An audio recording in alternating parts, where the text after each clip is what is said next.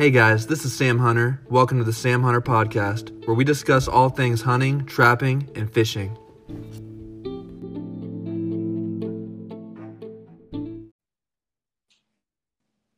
Welcome to the Sam Hunter Podcast. Today, guys, we've got Jana Waller here. She's the host and producer of Skullbound Chronicles on Skullboundtv.com. She's a hunter, angler, skull artist, writer, and more. You can find her on Instagram at Skullboundtv. That's SkullBoundTV. And Jana, thanks for being on the show. How are you doing? I'm great. How are you? I'm doing great. And I'd love to get started with just a little bit of an intro of what got you started hunting.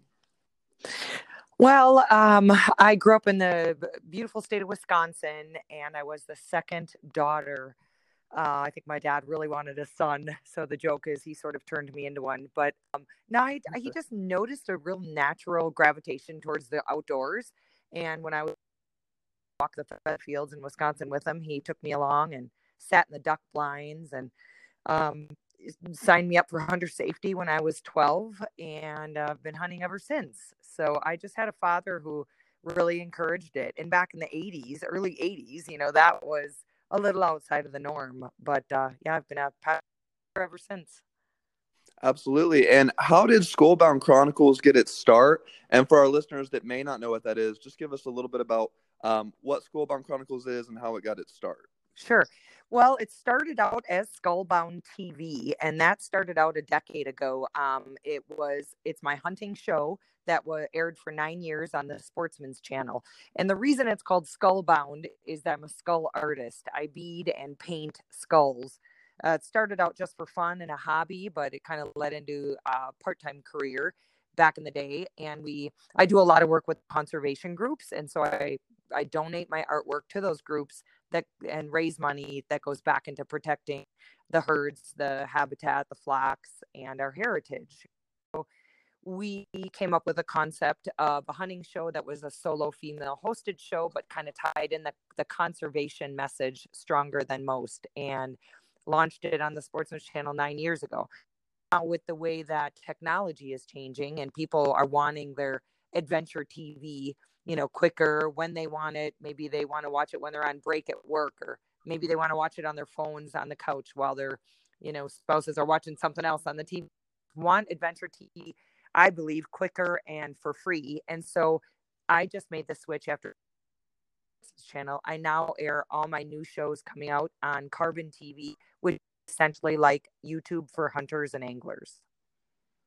Wow, that's incredible. And, when I reached out to you, I did go and look, and I had watched my first episode of when you got a moose. I think it was one of the earlier episodes, and we'll have to talk about that a little bit. But I know how difficult it is to when you're hunting, fishing, it's difficult enough just to be successful on certain days, and some days it seems to come easy. But for the most part, we know as hunters that it's a struggle, and that's what it is. It's hunting. But how is it on the show? What's it like hunting while you're being filmed? Because I imagine that would add a whole other set of obstacles. Oh, definitely. It adds to the challenge for sure. You've got double the, noise, double the smells in the air. It can be a lot. The challenge is to capture the shot on camera, because a lot of times you as the hunter will have a clean open shot, but the cameraman cannot get it on video. So you need to be able to communicate be close enough to communicate, but also, on the same page. So yeah, it just adds to the challenge of it all. But at the same time, it's worth it.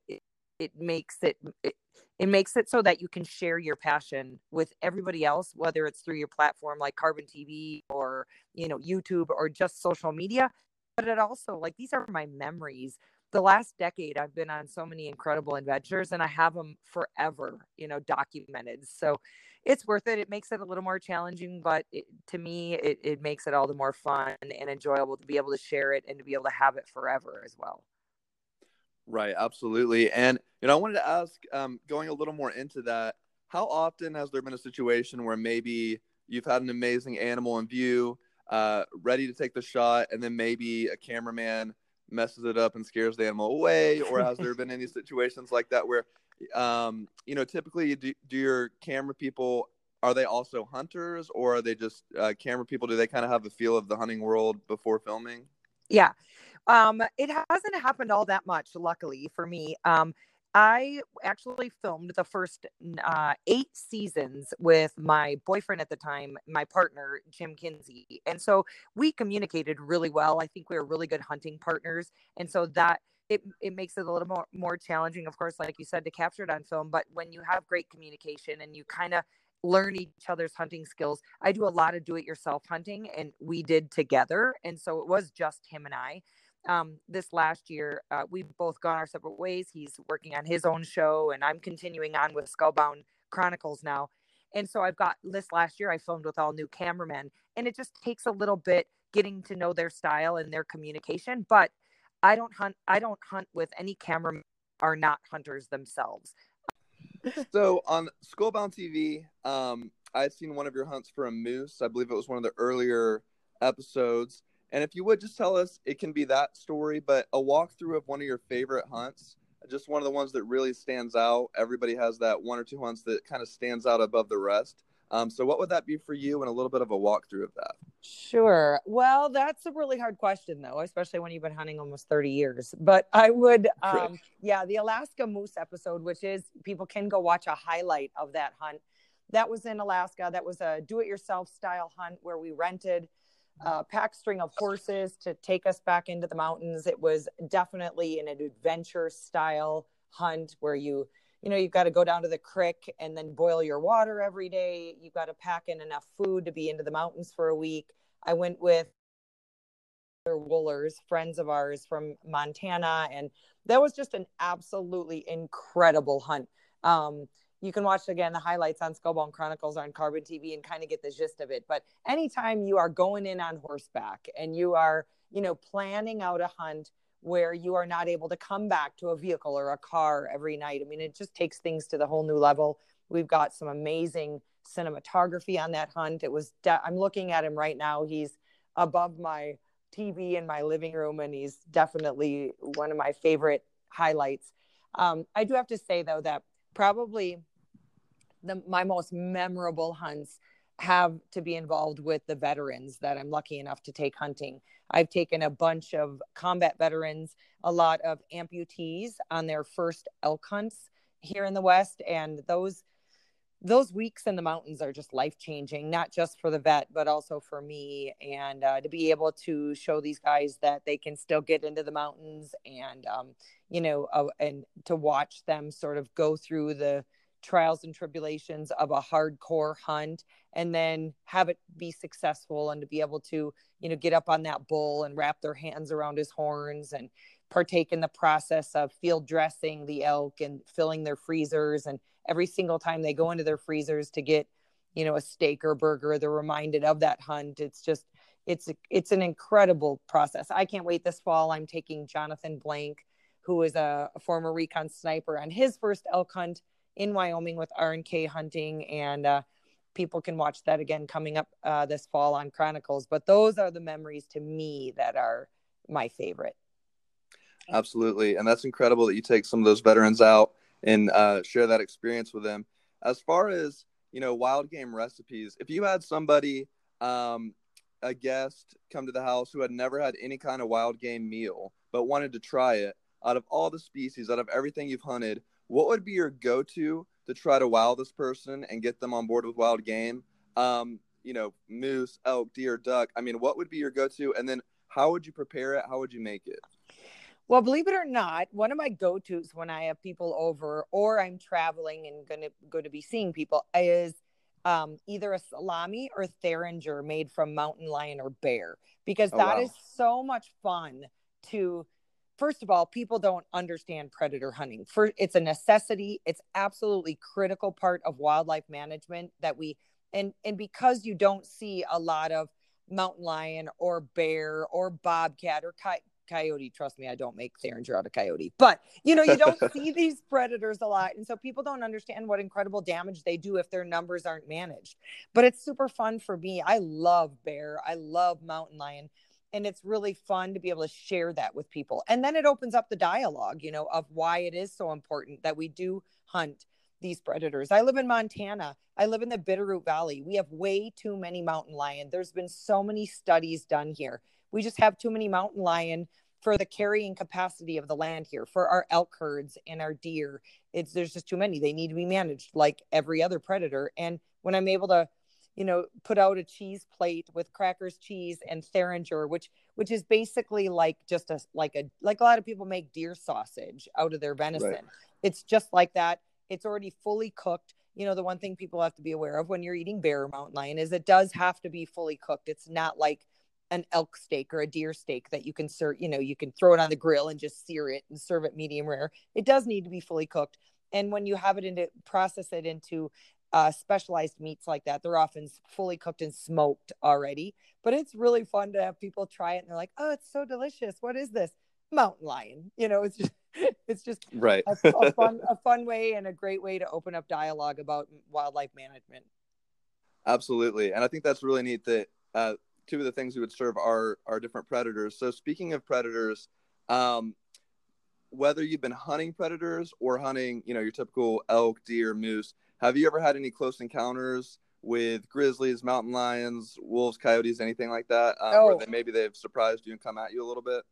Absolutely. I've never had a charge, which is really surprising. I mean, just a couple of years ago, we were archery elk hunting on the Rocky Mountain front, and we filmed 11 different grizzly bears in 10 days. I mean, it's ridiculous in certain areas here in the West. They're just simply overnumbered. We can't hunt them yet. It's a very political issue. I've never had any charges, but 2 years ago here, just outside the Bitterroot Valley, just on the other side of Missoula, we actually had an encounter where we filmed a mating pair of grizzlies for 7 hours on the hillside away from us. I believe the closest we came to them was just a couple hundred yards, but we were also on the other side of the creek. So it was a very, very steep ridge.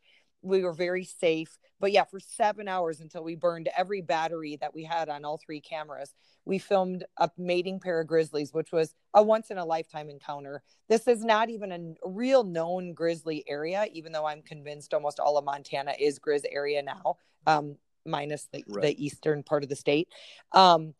But yeah, you can actually go watch that. We put a little clip together for Chronicles, season 1 Chronicles. You can actually go watch that incredible footage of the mating grizzlies that we filmed. But I've been super lucky. I've not had any black bear or grizzly charges.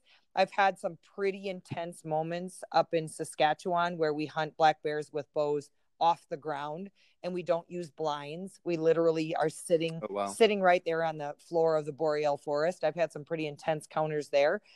Some bluff charges and some huffing and, sows with cubs getting a little angry at you. But I've been pretty lucky. I have not had to, fire a handgun or dispense my bear spray just yet. Right. And that was my next question was, what do you kind of carry on you just in preparation, whatever you're hunting for bears, but I guess bear spray would be one of those main things. Yeah, bear spray is really important, especially even when you're not hunting bears. If you're hunting Wyoming, Colorado, Idaho, Montana, where you have a chance of running into either a grizzly or a black bear. Black bears, I don't feel are as dangerous as a grizzly, for example. The sows are very protective, though. I would worry more about a black bear sow with cubs and surprising her than most other predators in the wild. But I always, if I'm in bear country, I always have either bear spray and sometimes both, a Glock 10 on my hip, just for that backup. But if I could only carry one, it would definitely be bear spray. And the reason being is, it most likely, if you're going to have to pull a gun or pull bear spray in matter of seconds, it's usually where you're walking a creek bed or you're trying to be quiet, stalking on elk, and you surprise a bear. Who knows what your adrenaline is going to be doing. And if you are going to grab that handgun, you better place a perfect shot on that bear, because it's most likely going to continue to come at you, unless you place a perfectly well shot right between the eyes. Whereas with bear spray, you can dispense that bear spray. It sprays like a wall of pepper spray. And I would trust that wall versus a well-placed shot in the heat of the moment. Absolutely. And, getting into a little bit of, I love watching the show. I believe it's called Whitetail Cribs, and seeing different, taxidermy mounts and things that people have in their homes. And it's really neat, again, being able to see that. Now, of course, here on the podcast, we don't have any video, but what's kind of just some of the things, I like to ask people what's on the wall. What kind of taxidermy stuff do you have going on? I know you mentioned the moose earlier. So just what's kind of a walkthrough of what you've got going on, and maybe some of those most memorable ones. What do you remember about the hunt most? Well, I'm sitting in my living room right now, and I'll try to paint a visual picture for everybody. Sitting on my couch, looking at my wall in my living room is probably not like most women's living rooms, but I live alone, and I'm looking at my wall. There are 3 public land mule deer, 1, 2, 3 antelope, a Saskatchewan whitetail, a South Dakota muley taken with a bow, archery bull elk, a Sika deer from Maryland, my moose from Alaska. Behind me is a full body mounted mountain lion. To my left is a full body black bear from Montana. And over above my doorway is a bear rug. So that's just sitting on my couch. My other rooms are pretty, my other rooms are pretty full of taxidermy or skull work. I have a beaded aoudad skull up above me on the wall, facing my kitchen. Yeah, horns galore. Piles of sheds everywhere from 30 years of shed hunting. My house looks like almost a taxidermy museum, but that's because that's what I love. And these are people who didn't grow up in a hunting family, or maybe are not used to taxidermy, may walk into my house and think I've absolutely lost my mind. But to me, these are my memories. These are my most incredible adventures of my life. And each of them tell a story. And it's just fun to have them be so, obvious, for lack of a better word, in my daily life. I love looking at them. I love it when company comes over and sharing all the stories. And to me, it's artwork, and it's what I'm all about. So yeah, there's a lot of deadheads around, but I like it that I even have them in the bathrooms and the bedrooms. Oh, wow. Yeah, no, that's awesome. And, you spoke of shed hunting as well. And it's really cool, just the things you can find walking through the woods when you are hunting. Right. And so what is maybe one of the coolest things you've ever found? Could be anything while you're on a hunt. Probably the coolest thing I ever found is it's a spear tip. It's an obsidian spear tip.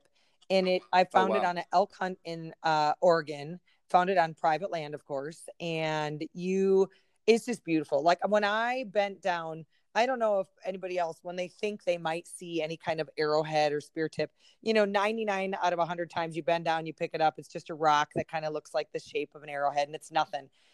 I actually was elk hunting. We weren't having a whole lot of luck with the elk, but we were finding tons of sheds. So I walked up this plateau to look and thought, that'd be a good spot for bulls to bed. And I'm going to look for sheds. And I'm walking up this sort of game trail, sandy game trail. And just the tip of this obsidian spearhead was poking out of the sand.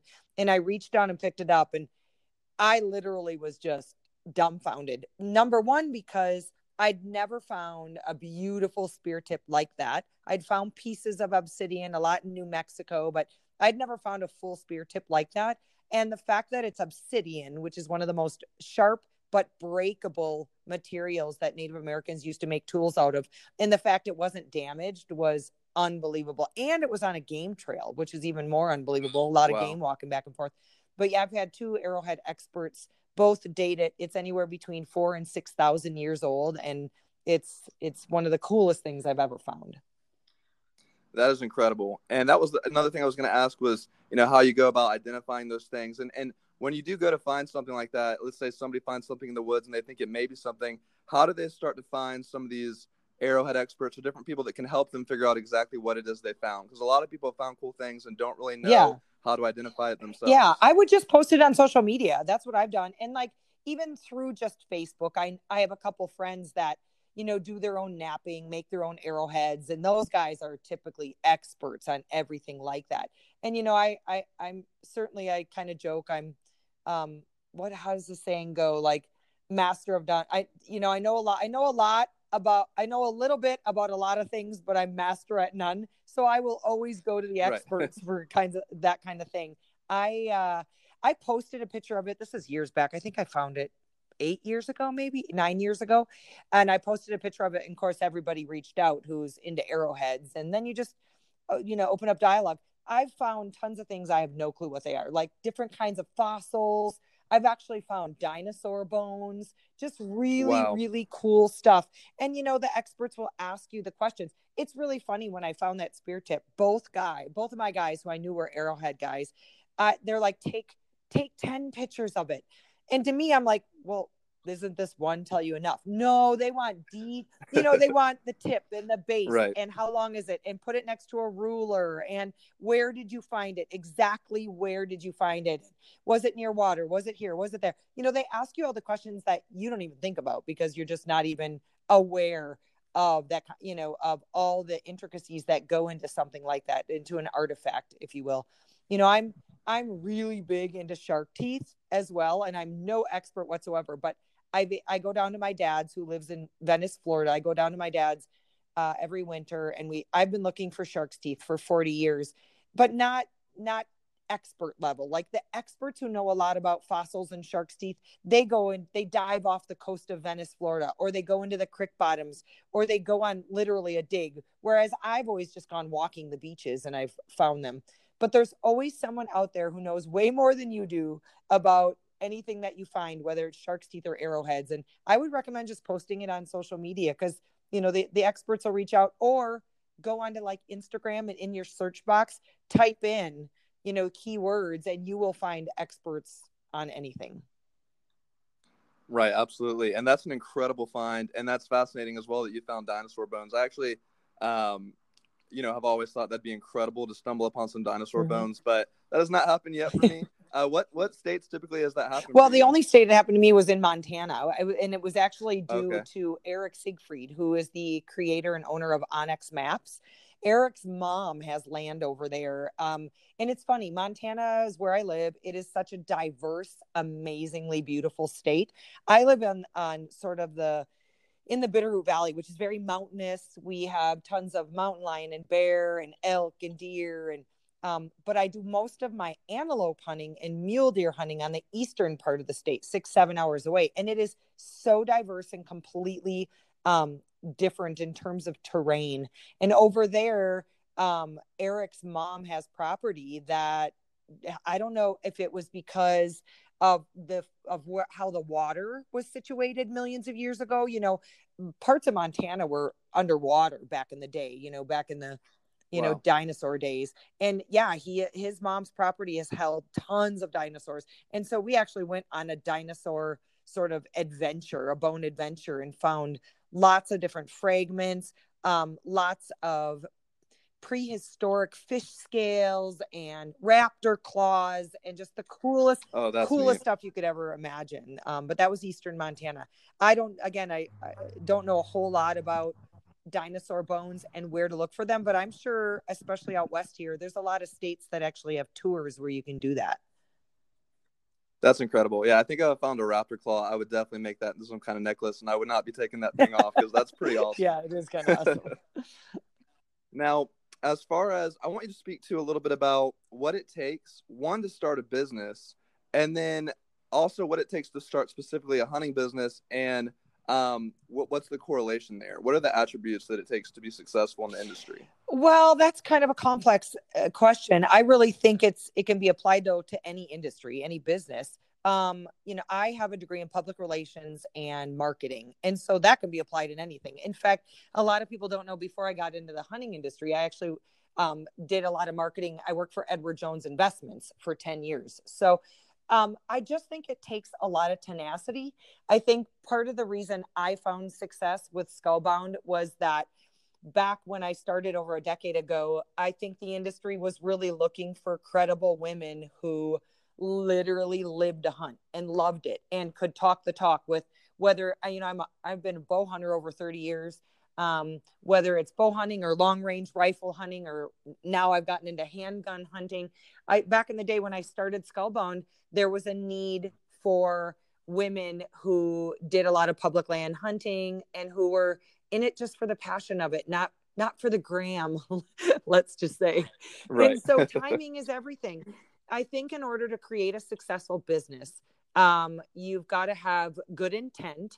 And, my intent, I believe, has always been just to share my passion and to spread the message of conservation and how much we need to truly get involved and be proactive in protecting our hunting heritage. That's why I've gotten involved with groups like the Sportsmen's Alliance, the Mule Deer Foundation, National Wild Turkey Federation, groups that put a lot of time and dime back into protecting our heritage, not just, let's say, taking down fences or putting in water troughs for deer or relocating turkeys, but more so into the court battles that are being, set forth every single day by anti-hunting groups who are trying to take away our hunting heritage, take away our gun rights, take away our trapping rights.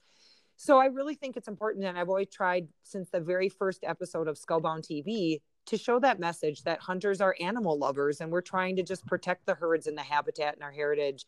And so the intent behind everything you do, I think, is so important. If your intent is to make a lot of money, the hunting industry is not for you.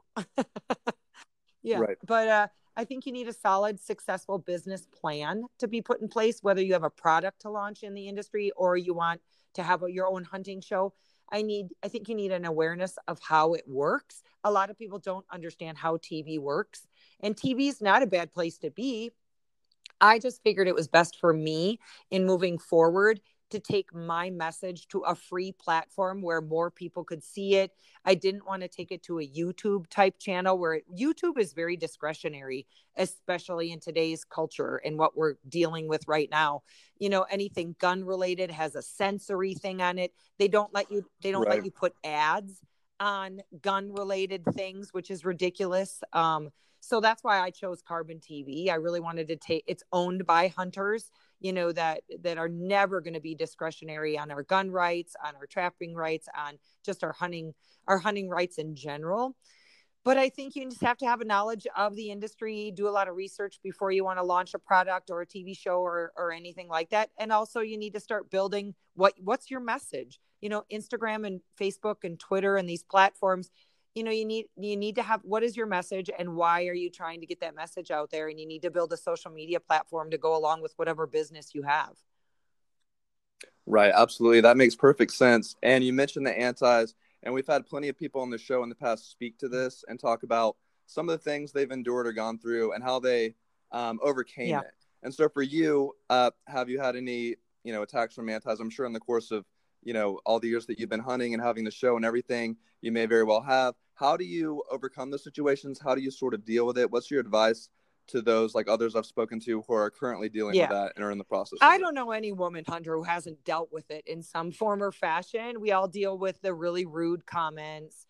It can get escalated into death threats, which I've dealt with. It was season 2 or 3 of Skullbound that I really had my first encounter with an anti who was mentally insane. If you ask me, anyone who death threatens you is got mental issues as far as I'm concerned. Right. And then the question becomes of like legality. How hard is it to pursue cases of someone who is threatening your life? And are they just threats, or is he really, is he breaking the law?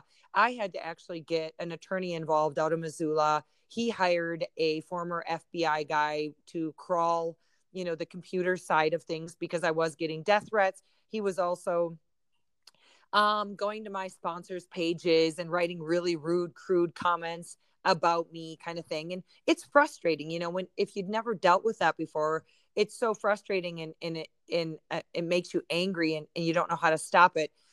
The best advice I ever got was from my friend Melissa Bachman, who said, don't fight it. And she learned the hard way. Don't turn their comments into Facebook or Instagram or Twitter, because what they'll do then is simply shut your page down. We've all experienced probably censorship, if you will, from those 3 platforms I just mentioned. And they're not on our side in terms of pro hunting, pro gun. And what they'll do is just shut you down. And like Melissa was having a lot of death threats, and she was reporting these comments to Facebook. And what Facebook did was just simply shut her page down. Well, we see these attacks. We cannot protect you. We are shutting your page down. Well, that's not what anybody wants. So I truly think the best course of action is to go first into the people's pages that have made the rude or threatening comments, block and ban them, and then erase their rude comments right off. We don't owe any antis anything. I've had people come back on because a lot of these antis have multiple pages. They're from the PETA groups or the, HSUS, the Humane Society of the United States of America is the biggest anti-hunting group there is. And they'll stop at nothing to relentlessly harass hunters. But the best thing you can do is just block and ban them where they can't get back onto your page. They may continue to try under other accounts, but you can't let it get to you. Take the time to block and ban them. And the more you do that, the less and less it'll be. It's really rare that I'll get a really rude comment now. A lot of them, believe it or not, come from Spain, Brazil, the UK. They come from other countries. Wow. But I would just recommend a block and ban them and then erase their comments. We don't owe that. We don't have to keep their comments up on our pages. Erase them, block and ban them. I had people come back and, you erased my comment. What's the matter? Blah, blah, blah. And they try to bully you that way. Just erase that comment too. And the more you do it, the thicker skin you get. And then it becomes old hat. Right. Absolutely. And, it does seem like they'll attack anything these days. And the three things we talk about here on the podcast are hunting, trapping, and fishing. In some ways, all over the country, all three of those things are under attack. Yeah. But how I've always kind of viewed it is it seems like fishing is at the top where most people are acceptable of it. Hunting is more in the middle, but there are a lot of people that do oppose it. And then trapping is on the bottom side of that, where a lot of people have, they get pretty upset about it. And so what we try to do is just educate on all three of those things, and the people that are kind of in the middle to sort of just show them the benefits of all these things, and then let them kind of make that decision for themselves. And it's been good. But as you said, when it's antis, you really know, especially when they're dead set on it, there's no changing their mind. So like you said, just kind of deleting or blocking is really the best route to go. I've had people come at me for basically saying I should drop the trapping part of hunting, trapping, and fishing. And I just try to stand strong for, all the rights of being outdoors. And so, yeah, we've all experienced those similar things. Going into, in the midst of all the stuff going on in the country right now, of course, there's been COVID, which has affected a lot of things. But there's lots of different opinions right now on how COVID has affected hunting. And most of what I've seen, I'm not saying all of it because I've seen a lot of different views on it.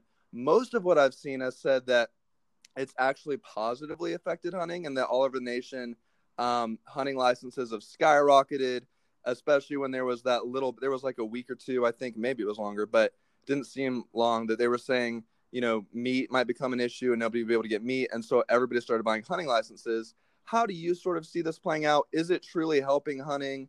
Because I've just heard a lot of different opinions about it. We'd just love to hear yours. I think it depends on two different things. When you're talking about hunting in terms of a company that produces products, I have had a couple of my partners that I work with. They're really struggling. They are dealing with, their plants getting shut down where the products are made. They're dealing with shipping issues. They're dealing with, money issues, which has been very difficult on them. But hunting in general as a whole, I do believe that this crazy, chaotic, unprecedented time that we're living in right now is creating at least an awareness with people who've never hunted before of where their food comes from. A lot of people have no connection to their food like we hunters do. They don't understand that. Like, I never buy beef. Trust me, I have tons of rancher friends and I'm totally pro beef. But when I am able to get out there as much as I am, and I have my freezers filled with, mule deer, whitetail, antelope, bear, moose, you name it, I don't have to. And fish and pheasants and duck and all the other things too that people might not think about. I think it's created an awareness at least of where their food comes from, maybe a better understanding of why we hunters didn't panic all that much when the food was running low, especially the meat in the grocery stores. I think it's going to create people to think about even their gardens and how to can better, how to can their venison. I just met a friend of a friend, Dave, who's cans all of his meat. He lived in a yurt for 20 years. That is something I can totally see myself getting into when I have a little bit more time and I'm not filming as much. Typically I'm done with one hunt and I'm off to the next. So I don't have a whole lot of time to really dive into the processing side of the meat, and doing all the funky, cool things, smoking it and making jerky and canning. But this COVID thing has at least created an awareness in people of where their food comes from. And maybe people are thinking twice now about going and filling their own freezers. And not only that, there's the component of hunting that doesn't have anything to do with the notched tag or filling the freezer, but it's just getting out into the great outdoors. And Mother Nature, I've always said, is so healing. And I have done a lot of camping this summer and just gotten away from the craziness because it's a way to just sort of reset. And I think right now, when a lot of families can't do their typical family things, whether it's going to the movies or, they can't travel like they have been, they're forced to figure out what to do in the confines of their own backyard. And they're getting out and they're hiking and they're fishing and they're camping and they're making use of public lands where maybe they never have before due to COVID. And that is a beautiful thing, because a big component of hunting is just being out in the great outdoors. But maybe someone who's new to hunting hasn't really thought about, like, oh, it's not just about pulling that trigger. It's about everything that goes into it and the healing side of it all. And so I think that can be a definite positive to come out of all this chaos. Absolutely. I agree with that. And speaking to people finding out, and more just realizing, because a lot of people know it, but they just don't really think about it, like you said, of where their food comes from, where the meat comes from. And it's funny because, I know a big music producer in Atlanta, and I'm not going to mention his name, but he does hunt. But because of the music industry and a lot of people in the music industry being against hunting, he doesn't necessarily broadcast it. Right. But he had gotten a nice buck, and he was just going to, he had it done at the taxidermy. He was going to have it put up at home. But he told me, I really want to put it up at the studio. Like you said, for those memories, remembering everything. But he just said, I don't think there's any way I could do it. And I asked him, basically what would happen if he did that. And he said, obviously, a lot of his clients would be turned off by that. And he kind of joked that they'd probably be sitting there with their Chick-fil-A sandwich or their steak ordered from Outback and saying, how could you do that? And so it's just kind of hypocritical, and it's really sad to see, but that is kind of the state of things. And hopefully we get more to a point with people like you and people with TV shows and podcasts and doing big things for hunting, trapping, fishing, getting people excited about it, to where one day not as many people will have to not necessarily hide from it, but just be open about I so agree. I have a lot of friends in that same boat. I have a lot of friends in the music industry, a couple in the TV, mainstream TV world. And first off, let me say that I don't judge them at all. If their, main source of income is going to be drastically affected by standing tall behind hunters, I totally understand it. It's not for me to say, that they should or shouldn't. But I'm with you. I so hope that someday it works out that they can stand tall behind it. I mean, like, you hardly ever see actors and actresses willing to stand tall behind it. I believe Eva Longoria has, Chris Pratt has, but not a lot, and they're huge hunters. And I think that's a beautiful thing, but I wouldn't judge anybody whose income dependent on it. I'm lucky to, I'm lucky absolutely. that is my income. I need to mass blast my, my love of the hunt and my message on conservation. But I hope someday, sooner rather than later, that people who do have really big platforms, like even Joe Rogan, he's brought a lot of people over into the bow hunting world. And I think that's fantastic. And, we just need to stand tall behind those people and hopefully give them encouragement. Hopefully they see that they're able to do that. I get it though. I get it. Like even I just was asked to be on the Sportsman's Advisory Board for Trump.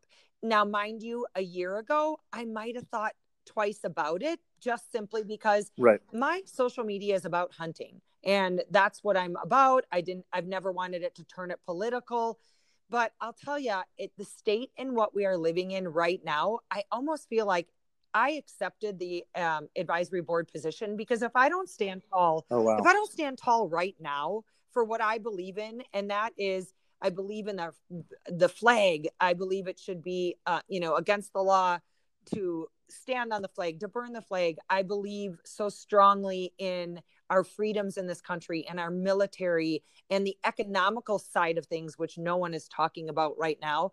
I believe, in having someone who understands the economy of our country and foreign trade in our country. And we are just so lost right now with all the chaos of going on with everything that, I mean, clearly, I don't even think I need to spell it out. But I feel like Right. that same thing about what you were just talking about is if we don't stand tall right now, you're going to fall for anything. And hopefully everybody can start to just maybe slowly, even if it's just discussions with people famous, whether it's, pro athletes or musicians or actors and actresses, can even open up that dialogue a little bit better with people and say, yeah, I hunt and I'm going to serve you venison steaks tonight. I mean, that would be a beautiful thing. Absolutely. And congrats on that, accepting that position. That's incredible. And also, what kind of will go into that position, if you can talk to it a little bit? I actually don't even know at this point. We're going to have meetings, at least one FaceTime sort of type meeting once every few weeks. The council is being formed. There's a lot of other advisory councils for Trump. Like there's the Hispanic Council for Trump. There's there's a lot of different groups that are on sort of what their forte is.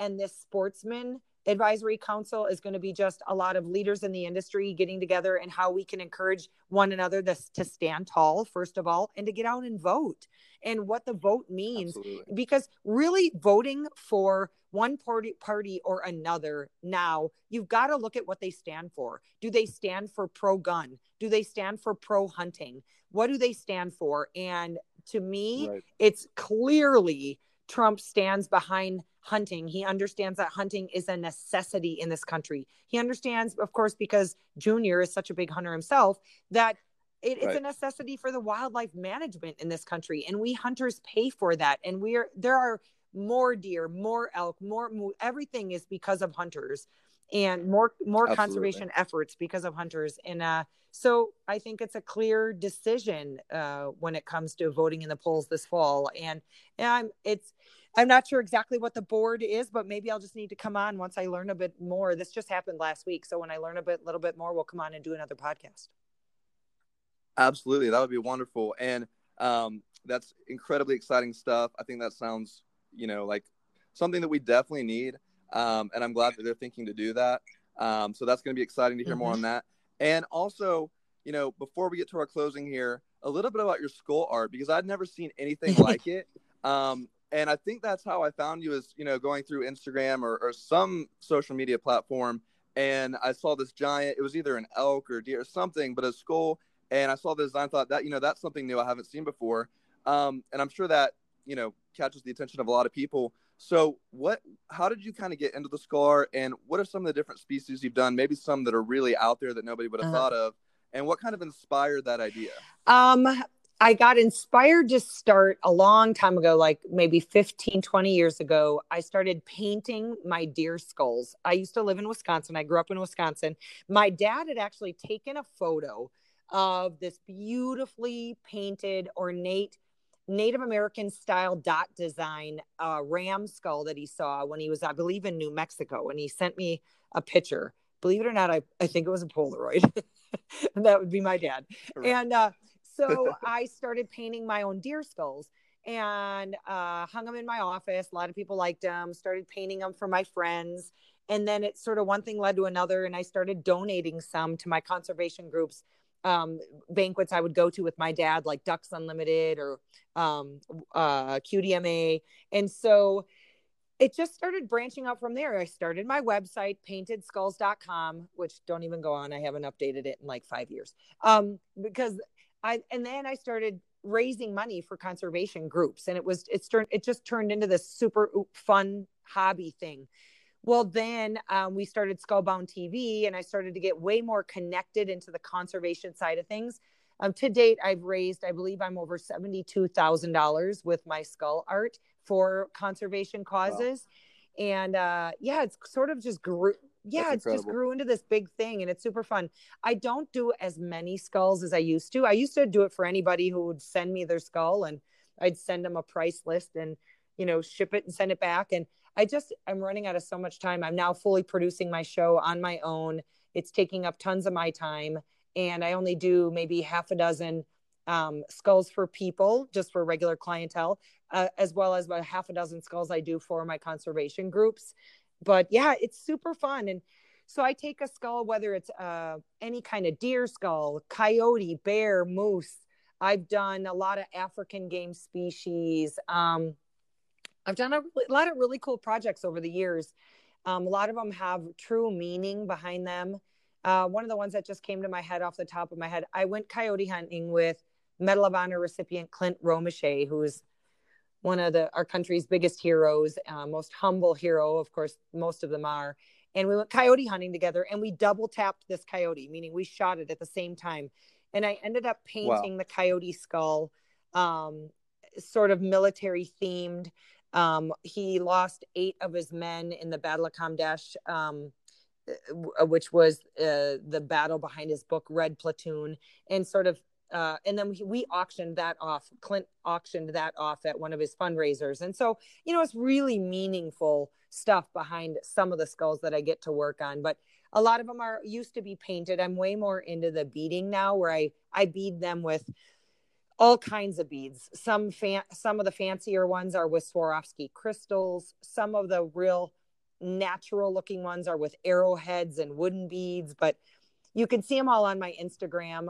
If you go under skulls, under the highlights of my Instagram stories, you'll see the wide variety of the kind of skulls that I do. But it's just super fun. I wish I had more time to do it, but I know someday down the road, when I slow down a little bit, it's a perfect thing to get back into full time. Absolutely. And, for closing out the show, what I'd love for our listeners to hear, I saw a video of you just saying your why. Yeah.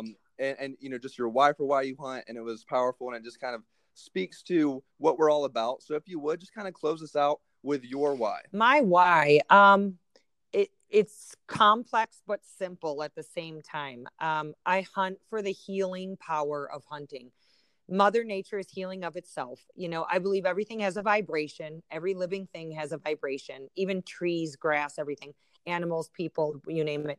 And when you are surrounded in the great outdoors, and the breeze is blowing through your hair, the sun's beating on your face, you're hearing the birds chirp, you might be hearing a bugle in the distance, or you might be hearing a hoot owl in the morning from your tree stand, whatever it may be, it's healing, it's connecting.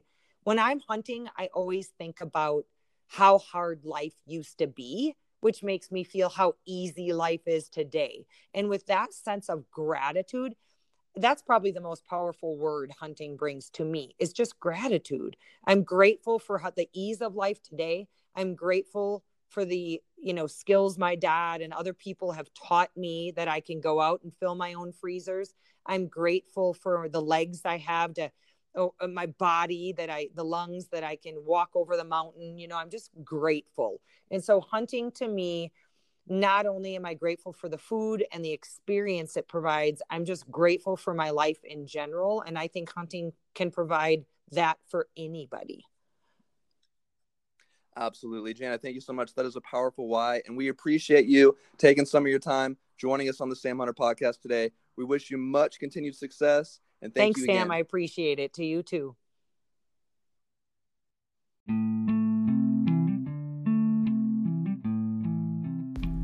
Thanks for joining us on the Sam Hunter podcast, where we discuss all things hunting, trapping, and fishing. We had a great time today talking with Jana Waller of Skullboundtv.